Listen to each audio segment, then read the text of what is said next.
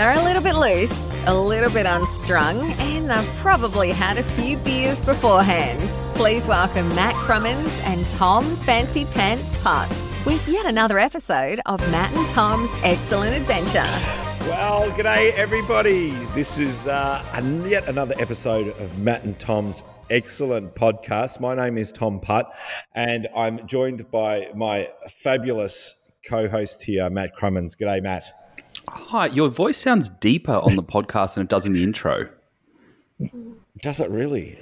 Yeah, I never noticed I'm that. not sure what to do there. Okay. No, but like that intro when you're introducing us at the very beginning with the music, your voice is just it's got like a different like feel to a it. sweet blonde sort of tone to it, hasn't it? And I'm not blonde at all. Yeah, no. Yeah. I mean, Yeah. gosh, was that recorded on a Saturday night? Was it, Tom? After a few beers and yeah.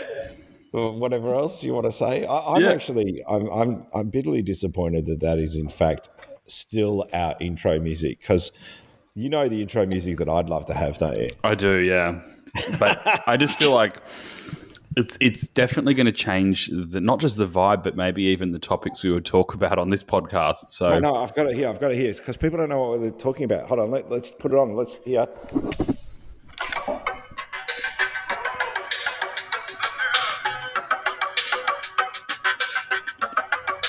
Is this a slow version of the Macarena? Woo!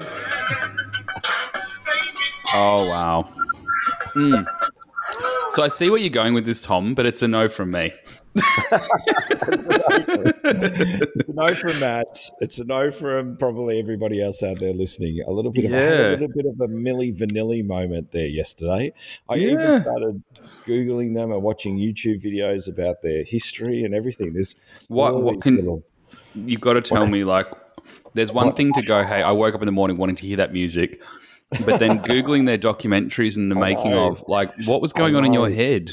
I don't know. You know me. Yesterday afternoon, I lost it a little bit, and I started sending you sound bites of things, and you said that I needed some more sleep, which was no doubt true. Yeah. And let me. Do you want me to fill you in on the Milli Vanilli little backstory for 1 minute? 1 minute, I promise. It won't take up too much time. They actually wanted to be famous singers, and they signed a record deal with this guy who basically had found these other guys who were the real voices, these other singers. There were 5 of them, and yet went, no, they're too old. They don't look the part. I really need, some front men who fit more of the look that I think will be successful. He found these 2 guys called Rob and Fab, who are Milli Vanilli, and they signed this contract without knowing that, in fact, that they'd be lip syncing to all this music as opposed to singing their own songs or their own. That is just weird, man. Why would you become a famous singer if you would just, like, if someone else was going to be getting all that credit? Why would you? What would be driving you there? Like, can you imagine getting a photographer going, look, Tom, you're getting on a bit, so let's go get some young buck and we're going to give them your memory card and you go out and shoot the photos and then they can go and accept the awards. Yeah. Well, they got so deep into it, and that they just thought that, well, there's no way out. Like the lie had grown for so long that they went, wow, we really want to come out and explain the fact that we are not the real voices behind the music.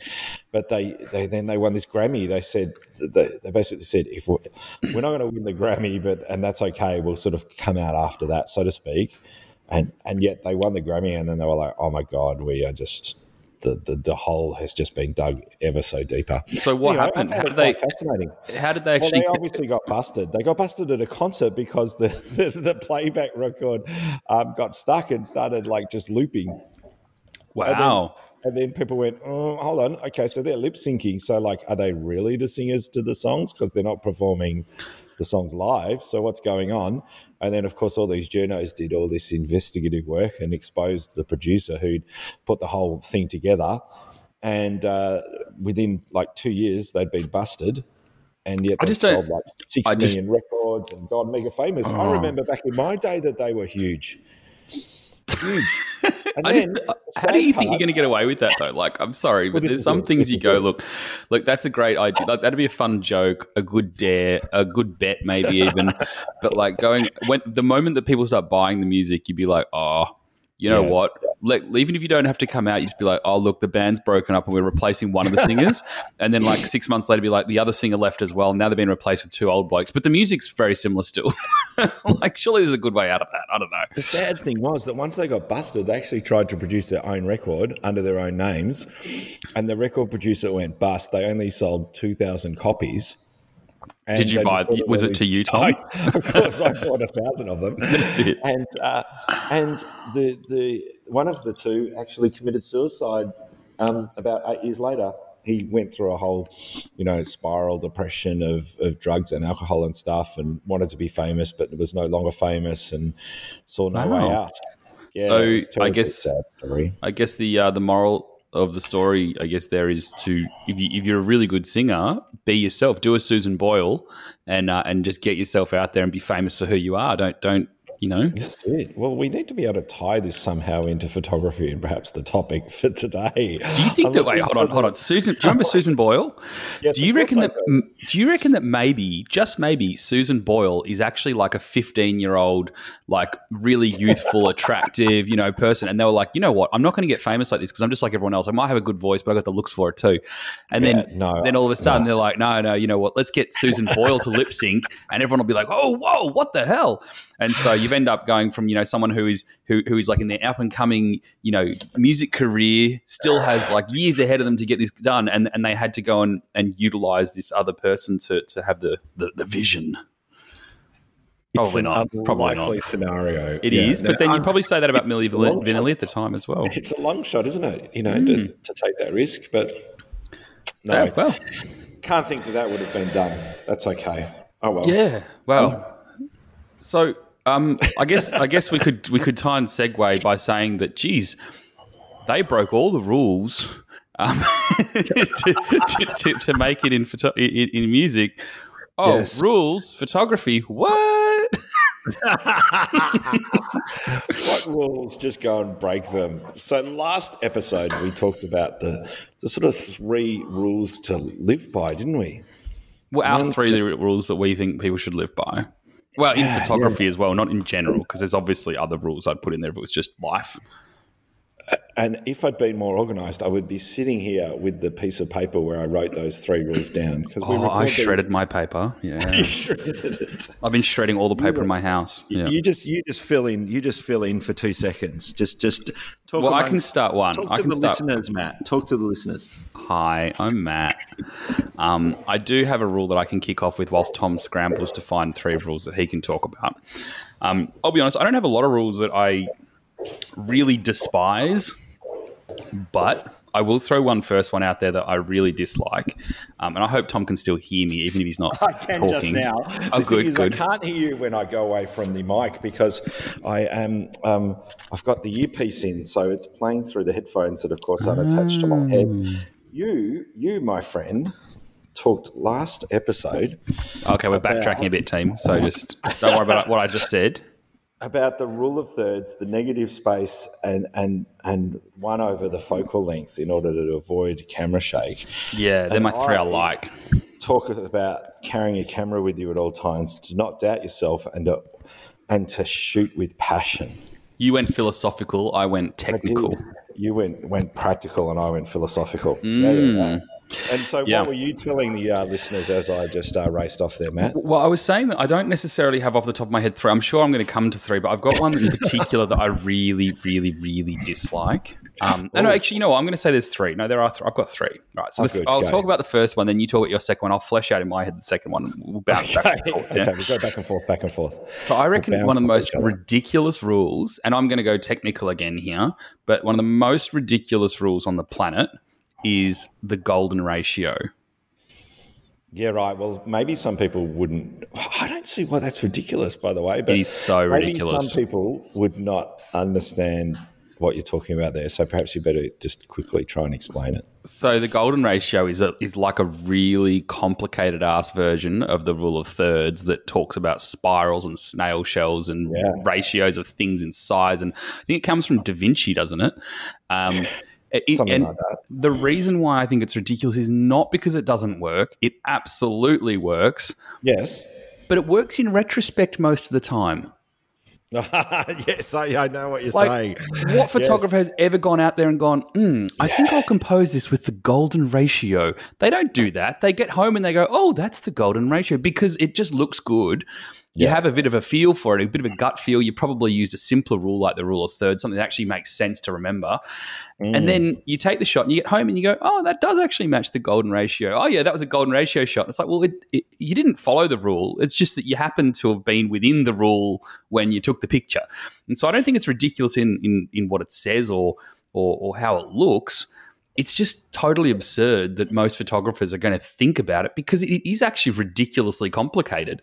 Like, if you want to do a perfect golden ratio, you'd really need to get a little overlay on your camera screen, like a Perspex overlay, and be able to manipulate every aspect of your environment to make it work. So it's a rule that I think that you'll eventually kind of come to use because it is a very, very good, well-balanced look, and naturally you'll kind of get the flow of balance in your shots. I think as a photographer, most of us don't specifically look for rule of thirds as an example, but you'd probably find most of our photos follow it. And I think that that's because of practice. And I think by the time you get to the point where you could actually understand the golden ratio, you're probably so well practiced in balancing your content that, most of your photos follow the rule, but you didn't go into it thinking about the rule. Whereas when it's taught, people, I think, sometimes taught like, here's a rule that you should remember, the golden ratio, you should shoot your shots like that. And it's like, well, no. Come off it. That's ridiculous. Yeah, maybe they should create an overlay.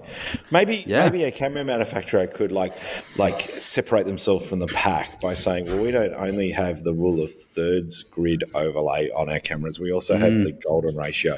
You know, the problem with that is that I would shit can them so hard that hope that's not an Olympus or a Nikon, who happen to be sponsors of BFOP. No, I don't think. I think like Olympus has a bunch of different overlays that you can use, and I think Nikon do too. But none of them, as far as I'm aware, have the golden ratio. And partly because you can orientate the golden ratio in sort of 4 different ways, depending on your composition. You can turn it upside down or and flip it. It's kind of like underpants. You can wear them 4 times before needing to wash them. It's sort of like front, back, upside down, front, back. Yeah.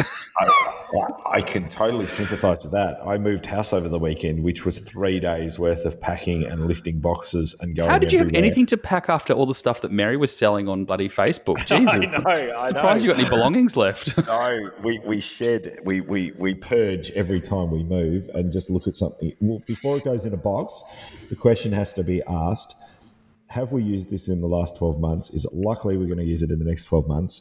If not, give it away, throw it out, or sell it. Oh, please tell me you asked whether it brings you joy as well. Tell me you Marie Kondo'd the crap out of that. I did what? You not heard of Marie Kondo or Marie Kondo? No. Oh, What's my that? God, Tom, you can never talk to me about reading important books again if you've never read have I missed Marie one? Kondo, Have I missed one? The Art. No, is it the art? Hold on. Oh, now I'm just having one of those, like, you know, those moments. Yes. It is. Oh, come on! Seriously? She's so popular now because this blew up. I think it was last year. Now she's so popular that when you Google it, it doesn't even bring the book up. It's like The Art of Cleaning or something like that. Marie Kondo. 10 amazing tips for tidying up with Marie Kondo. Is that right? No. There's a whole. Oh my God! I'm Googling this. Consultant, author, and TV show. Is that right? And you can become a certified consultant. My God! Well, this is really. Hold on, Mary will argue that organisation and is not one of my strong suits. So no, but so she's the she's got the KonMari method, which is of to clean up. But if I go to her books, this is the one. It's actually worth reading. I think. Like as much as I don't like books. Yeah, absolutely. You are so metro. Okay, The Life-Changing Magic of Tidying Up, the Japanese Art of Decluttering and Organization. Yes, that's it. I like it. Okay. So, yeah, it is definitely something that you should check out, Tom, because you know what? Like, you don't have to be organized. The whole point is you don't have to be organized to read it. You have to be disorganized to read it. Right. And when you do, she's got this whole thing about like I've just gone on to somebody else's, like she's a blogger, who's the 8 lessons learned from the Decluttering Bible, being Marie Kondo's book. Number 1, it's like you pick it up and does it spark joy? Not rooms. Yeah. Lesson 2, respect your belongings. Lesson 3, nostalgia is not your friend. Quite true. Throw out all that shit that no one else gives a crap about. Yep. Purging feels so good. Lesson 5, fold, don't hang. Right. You know what we do? Lightroom our house. Oh, sorry. We've been topic for a second. Sorry. When we come to move our houses, there's a load that goes into the back of my van that I use to deliver artwork normally, and we get everybody's coat hangers out of their wardrobes and simply just carry them down the stairs, one hand either side, and just lay them flat, chuck them in the back of the van. And so we end up with a pile high of clothes, or a couple of piles high of clothes. And then when we get to the other end, all we do is just grab those coat hangers and hang them in the respective wardrobes. You know, that's pretty clever. I'll tell you what, there are some cool hacks with that. I've seen people who do that, but they put a garbage bag over the top of it to keep them grouped together.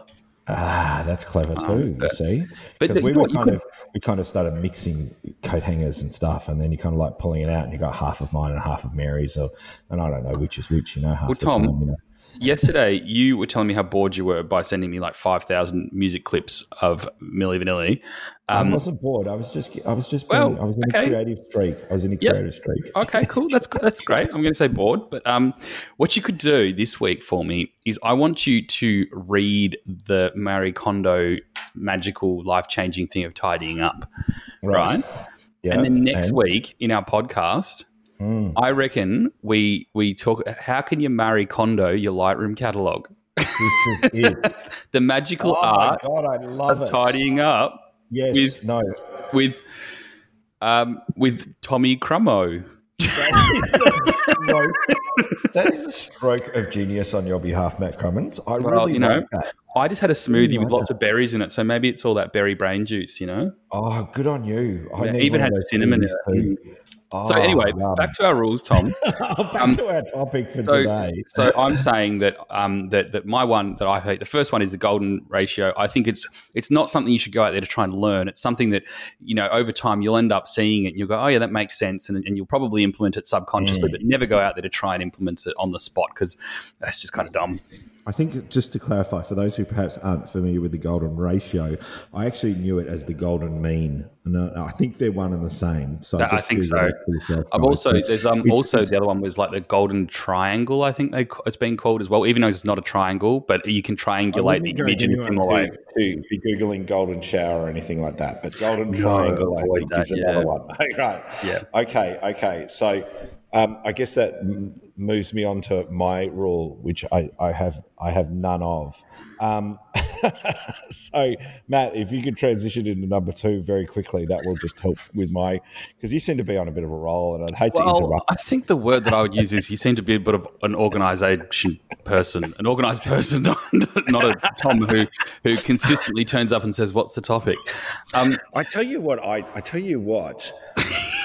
This is your portion of the talking in this is just going to be you making excuses. You're like Donald Trump in this situation. You're just like, I know what I'll do. I'll just talk about everything irrelevant really loudly. That's it. And then it sounds important. And they go, geez, Tom was making a lot of sense today. He said a lot without saying much at all. Yeah, all of a sudden no one wants a vaccine. Like everyone's like, no, antibiotics. Yeah, you could be a politician. So you were saying something that was of importance and relevance. Sorry. I think it was, but I'm just racking my brains to see how it can tie into the topic for today. But I'm one of these people. Quality content brought to you by Tom Putt. I think this is it. I get distracted very easily, and I think that's the problem with creatives, that they try and they're always chasing the next shiny object, aren't they? Well, and you got to help me out here, Matt. And with that, I think this rule that you have to niche. I'm going to turn this into something here, Matt. Okay. Yeah. This idea that you have to find your niche, or niche, as the Americans call it. I've just discovered niche. Recently. Sounds like a small creature. Sounds like something would. It sounds like something you have in your hair. Armpit. Yeah.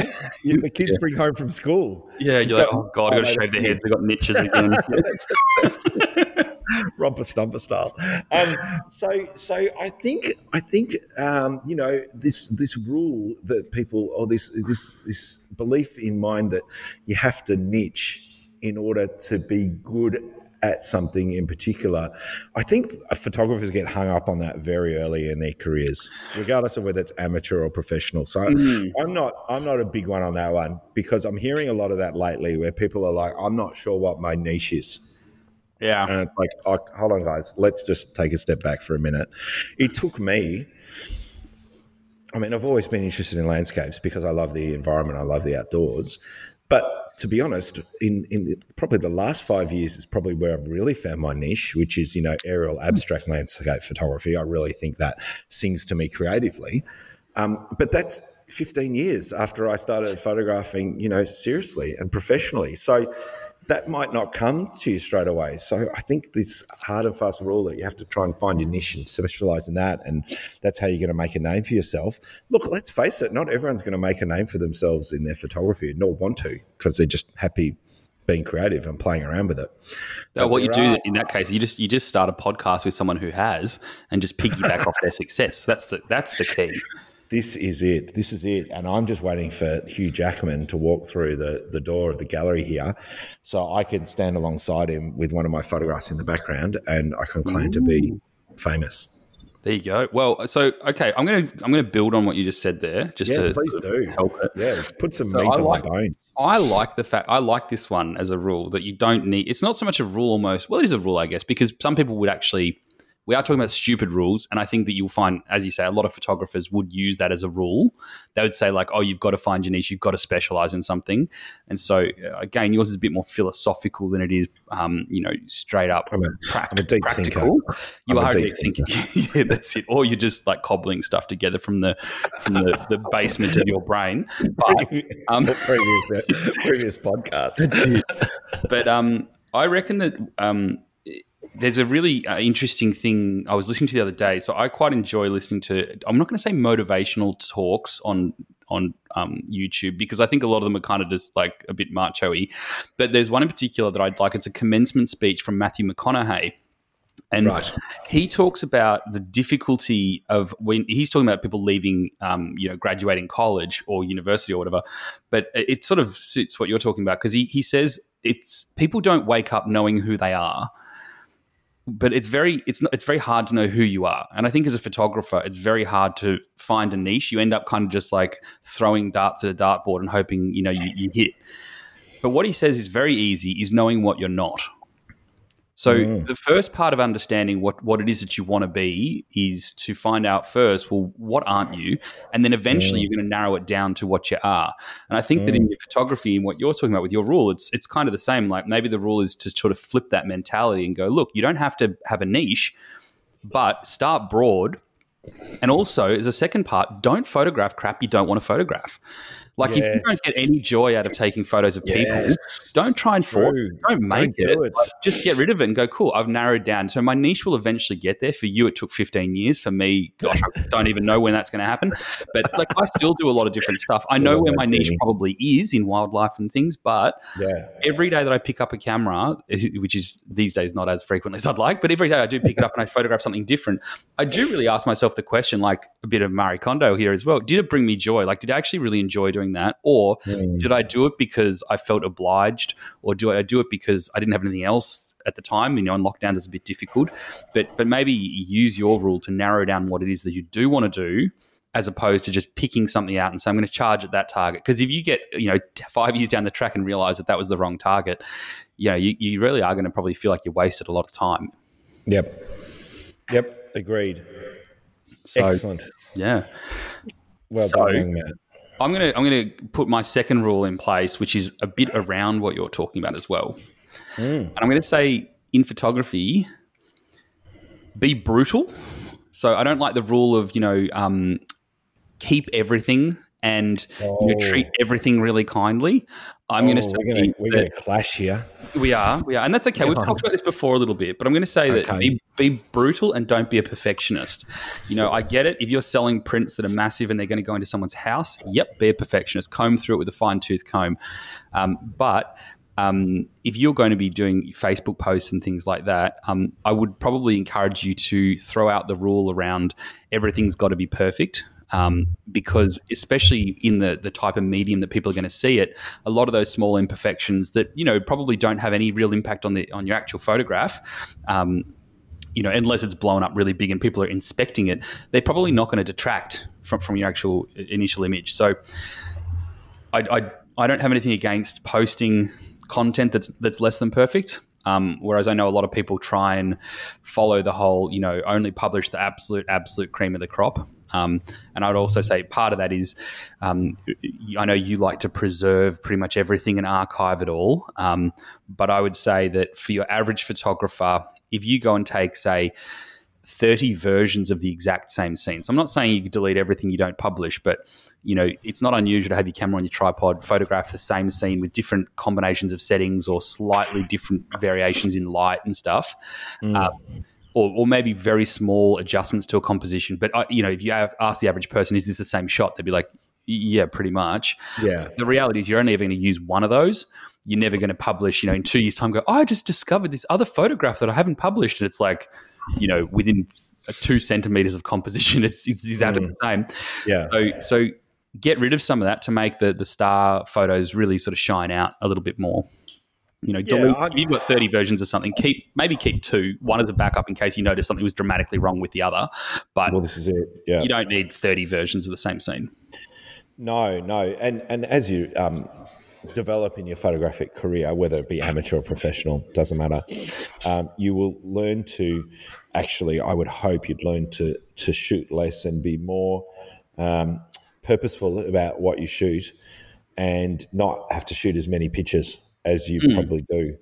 And that will mean that whole process of editing will become probably more enjoyable and obviously not take as long. This is probably transitions into next week's topic, which we've already announced about tidying up your Lightroom catalog is all about the fact that I don't like to delete because I don't want to go through all the pictures and painstakingly decide whether or not I should keep it or delete it. So in my mind, being able to go through your Lightroom catalog and just choosing your favorites and then not worrying about the rest means that you can just focus on finding the little nuggets of gold in the pan, as opposed to worrying or not whether or not you're throwing out the perhaps little specks of gold when you're checking out the stuff that you don't really like or think is a waste or think is excess. So that's my reason for not deleting photographs, just a time factor more than anything else. But of course, as I said before, reason, excuse, whatevs. If you shoot less, you're so mean to me. If you shoot less, well, there's less indecision, is there? There's kind of like, well, I've only got 2 shots of it, so like they'll have to do. Yeah. Mind you, I have been in a situation and I kind of, when I hear myself talk about these things, I also find myself in my head contradicting myself and going, no, you didn't. Remember that time you did this? And I remember I went to the Hawaii Ironman triathlon years ago when I was in my start of my sports photography career. I think it was 1997. Yes, it was. And one of the Australian athletes, Chris Lee, his name is, collapsed just before the finish line. And we saw him crawling on his hands and knees, and we being Delhi Carr and I, who were the 2 sort of Australian photographers at this event, and we bolted out of the photography stands behind the finish line and we raced up through the crowd in order to photograph him. Now, Delhi jumped the fence and got sprung by the officials. I wasn't so brave to do that. I just stayed in the crowd and I shot through the crowd and I shot 1 or 2 frames of him crawling along the ground. And with his parents either side and his wife, and it was traumatic, right? He had no idea where he was, like he was totally dehydrated. And I shot like 2 frames and I sent one into The Age because they did an article, and this was in the days of transparencies of slides, and they lost the slide. So I had no copy of it. And I just remember talking about it with Delhi, and he goes, well, look, they can compensate you, but by the same token, you still lost that photo. So, like, when you get into that situation again, just make sure you just blast the crap out of it and shoot a whole roll of film on it, okay? And I went, yeah, right, okay, next time I'll do that. I was just being ultra conservative, and I don't know why. I was just like, yeah, I was probably just trying to be a perfectionist and get that ultimate, shot. Yeah. Right? And I just didn't shoot enough of it, because in the digital world, of course, that's great because you can just we can make copies of stuff. But in the transparency world, when you lose a slide, you lose a slide. So that sucked. Anyway. So you're number 2. My number 2. Don't put me on the spotlight. Don't put me on the spot like that. Yeah. My number 2. And, it might be really aptly named, because if this is a bad one, maybe this next part that you're about to talk will just smell like a number 2. So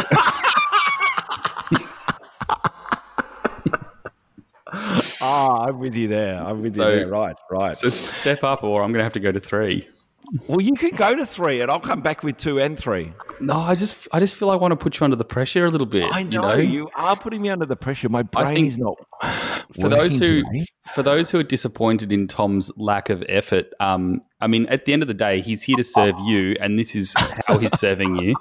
Just leave a comment on the Facebook page, and maybe just ask him to, dedicate a little bit more time to you. Better prepare to the podcast each week, because really you're wasting people's time otherwise. And time is precious. Time is money. Yeah. The second rule that we can disregard in photography. All right, so my one for the third rule.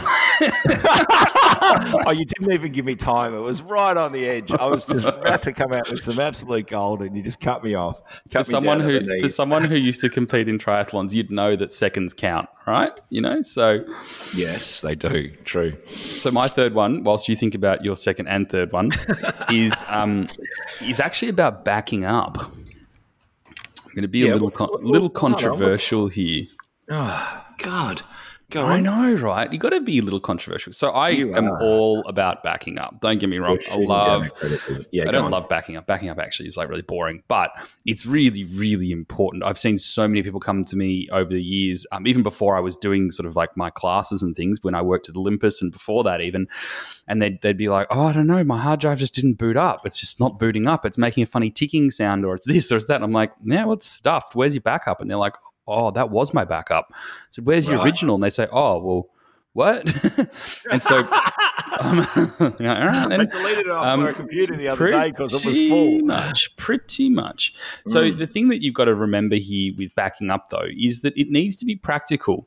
So the point of backing up is not just because it's meant to be ritual. The point of backing photos up is so that if something goes wrong, you don't lose too much. And I also think that in backing up processes, people make them very complicated. So I know a lot of people use automated backup software, and they've got 2 different drives, and they're plugged in, and they're this, and like everything's. I know that actually sounds like a really basic setup, 2 drives plugged in, but like they do a pretty convoluted or complicated process, and they're not always necessarily super organized with their photos on their computer. So backing them up can be a bit of an ordeal. And the old adage, like, if it's not broken, don't fix it. Sometimes if you back up just because, I don't know, you got told you should back up regularly, if you haven't changed anything, there's no point in backing it up again. That just opens up a potential issue. If it's not broken and there's nothing more to back up, don't just back up for the sake of it. So my rule here that I'm going to say I don't like is this constantly backup rule. Like do a weekly backup. Well, if you didn't go out shooting this week and there are no new photos, there's no point in re-backing it up. It's already backed up. All you're doing is putting a fail point in your system. And the way that I do this is, unless it's a client shoot that's really important. If it's a client shoot, I'll back that up straight away. But I won't necessarily do it as my normal backup process. So what I might do is I'll download my images from the card. And then until I do my main backup, I'll just make sure that card's not formatted. So that card will sort of go into like a different location, like in a drawer or something like that. That's kind of the backup, like the absolute master backup in case something goes wrong. But I'm not going to go and back my whole system up just because I did one shoot. So I do full backups, probably every month or 2.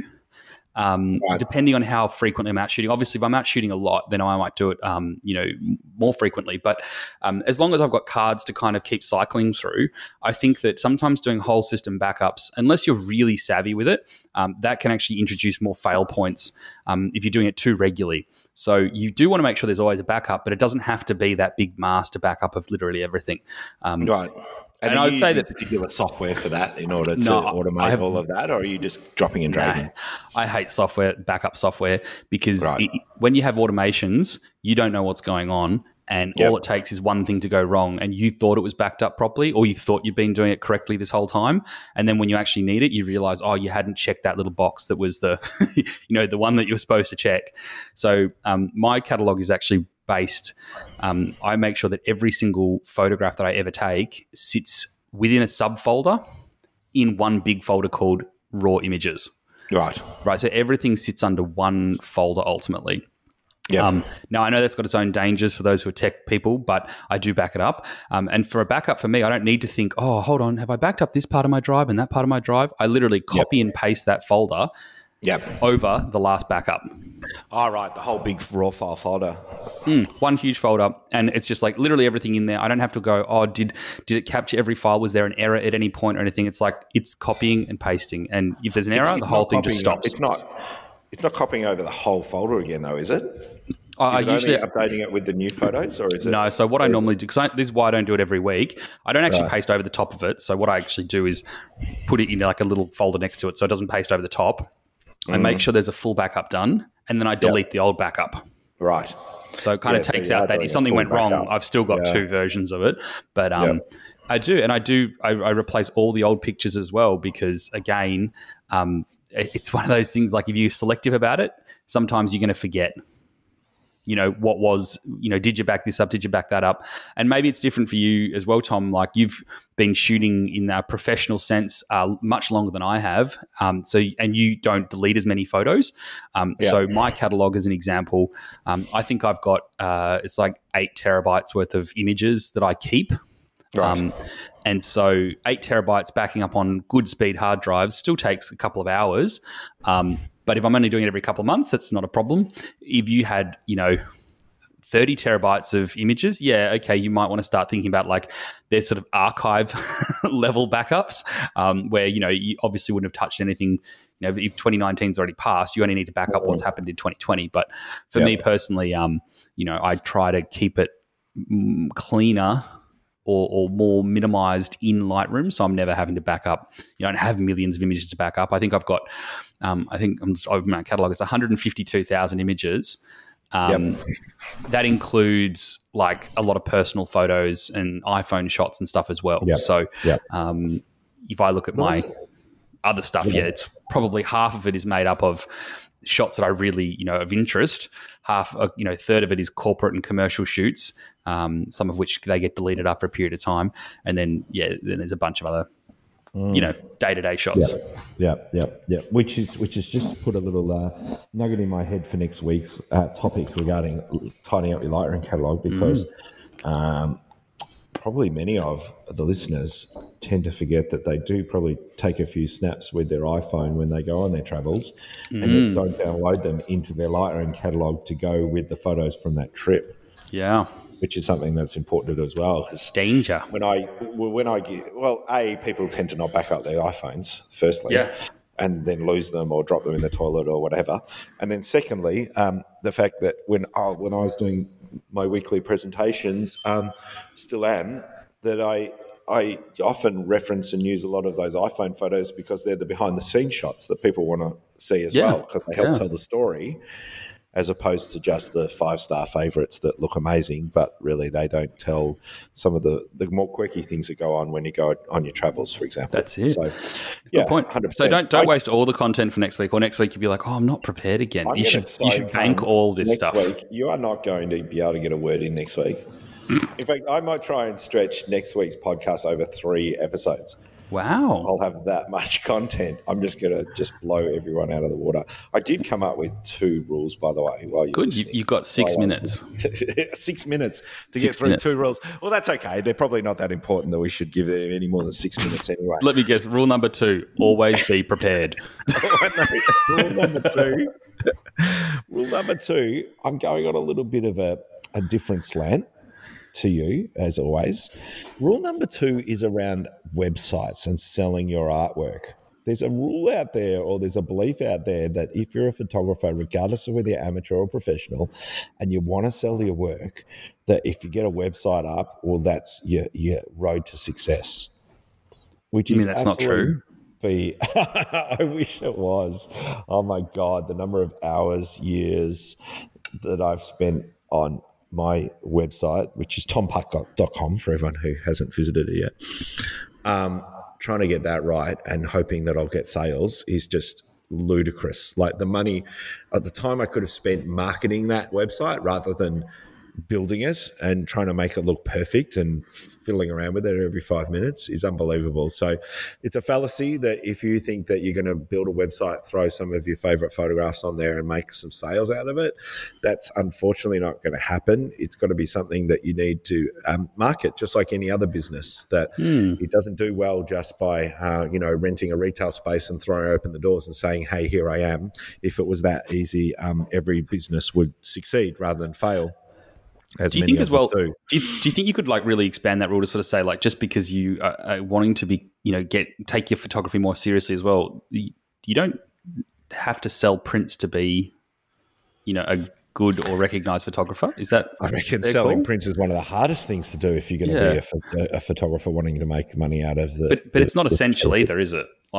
You wouldn't judge someone on whether they sell prints or not, surely? No, 100% not. Oh, good. I'm going to take my store down. Bloody hell. Are you hinting towards something, or are you just saying that as a general comment? No. It's a general comment. I think, because everyone. I don't know if you've noticed recently, but a lot of our colleagues who are professional photographers, they do things like, calendars and whatnot, which I totally agree with. They're professionals. They have a following. They're people who want to see their shots. But I also then look around a lot of the groups, and there's a lot of very good amateur. Amateur is not a bad word here. Amateur just means not professional, but very, very good amateurs. Yes.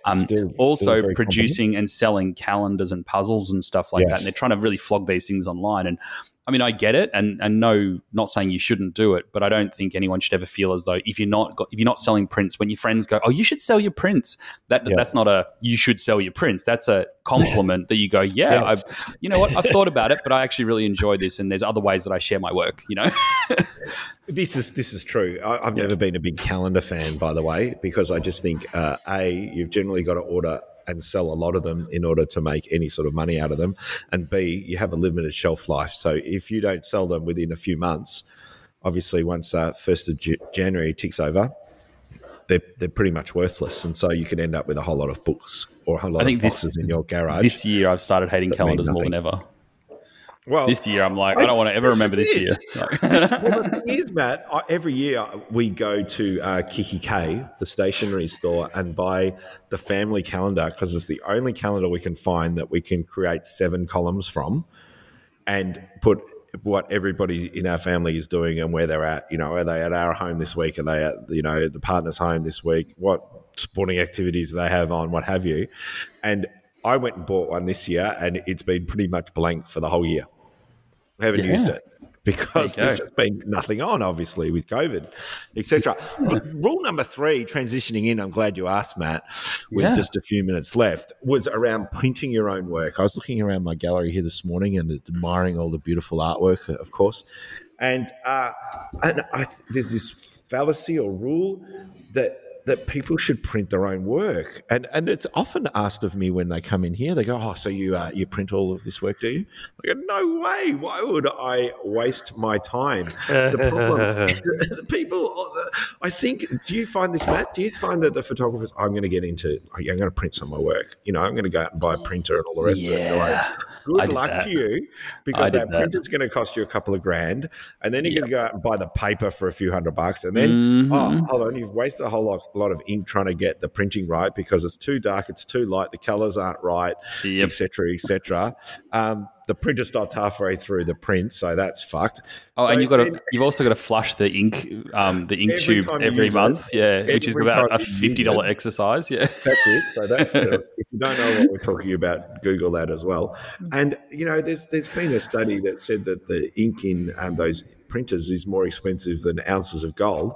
Yeah, and it just becomes such a costly exercise and frustrating more than anything else. I mean, it really does take a professional generally to set up a printer at home properly so that you can get the results that you want. So I would argue that most people who do printing, they are not people who loved photography and got into printing. They're people who love printing and they print other people's work. Oh, right. Like it is actually it's an art. It is an art in itself. Like people are known for their printing. Like you go to that person because they are just so good at getting it right. And you think that sounds ridiculous. Sure, it's just a file. Like I go to Officeworks and that. I know. There's so many aspects of that. No way. God, don't take it to Officeworks or Big W or Harvey Norman or anything like that. But I'll back you up. I think of Simon Olding down in Tassie. He's very well known for his master printing. Darren Roker here at CPL Digital in South Melbourne has been printing my work for 20 years.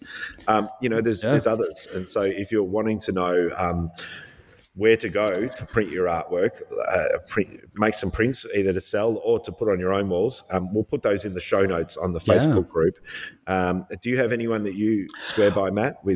I don't do a huge amount of printing, to be honest. I do my own prints. I've actually started selling prints in the last couple of weeks, but I've just used Redbubble because I actually bought a print off one of our colleagues from Redbubble, and I really thought the print quality. It's not like master print quality, as in like you're not getting that personalized service. But I thought that it is a very good version of commercial printing, like just mass printing. Yep. So I've started selling through there. But when I have done in the past some big prints for people, and I do a lot of our own artwork in our house. And I use a place called, to use a place called Thirds Printing. They're in Brunswick. Right. They're a really young, very hipster team. Like you need to go in there with a man bun if you want to get noticed. But and a soy chai latte. Yeah, basically. But the cool thing was that I went in there with a request. So I was doing one of my prints is like it's basically a cave filled with sharks, and it's a big, deep black and white, and it looks really cool. I've seen that shot. I love it. Yeah, so I went in there and said, "Look, I want this, and I want it on a matte paper, and I want it. This is what I'm going to do with it." And they turned around and said, "Why would you do this on matte?" And I was like, "Well, because I don't like that gloss you get. It actually creates specular highlights through my shot that where I don't want them, And he said, "Look, why don't you do some test strips?" And I'm thinking, this is going to get expensive. Oh, yeah, here we go. Yeah, I'm like, okay, let's do that then. And in the end, it was a 54-inch print across, I think. So it's pretty decent. No, hold on. 54. No, it can't be 54. It's about a meter wide-ish, a meter and a bit wide. 40 inches, yeah. So it's relatively large. Including the test strips and a consultation where they sat down with me in front of their calibrated ISO monitor and said, okay, this is what we want to do. You know what, we're going to pull your blacks up a little and we're going to do this because of the paper we're printing it on and yada, yada. And I went and picked up the test strips about 5 days later. They gave me 4 different strips of 2 of the papers that I liked and 3 they recommended. And in the end, they were dead on. Like the paper that I chose, everything just got lost in like matte paper. The blacks go really deep and lost all the details. And so I ended up taking their advice. And in the end, the whole experience of getting this print done, including the print and the paper, was about $150, which was, I'm like, you go to some of the bigger camera shops and you ask them for a print that size, and it's a mass print that literally goes into their little kiosk and just gets spat out the other end, and it costs you more than that. So these guys I thought were really cool. They're in like a warehouse. You got to know the red door to knock on. It's like one of those. No, seriously, it's like in an alleyway that you got to know where you're going. And But yeah, Thirds. So I don't know. Like I've only had a couple of experiences with them, so I'm not going to vouch for them as though I've used them forever. But the experiences I have had were really good. Yeah, that sounds. And I thought very affordable for the average person. Like I don't think most of our listeners would balk at paying, even up to a couple of $100 for a very large print. So no, 100%. And the point of the story is, or the moral of the story is that often it's more frustrating and far more costly to print your own work. Don't only do it if you have time to figure it all out. The pockets, the deep pockets, in order to do that. And you're going to love the process because it is a process. Yeah, and the process is you've got to love technical stuff and reading technical documents to get it right. And even then, you've got to interpret those into an artistic version. I agree with you entirely. I think it's. I'd say it's the worst investment. Did I do all right, Matt? After failing dismally for the, I did okay. You did okay. You did okay. A pass. I'll give you better. I'll give you a B-.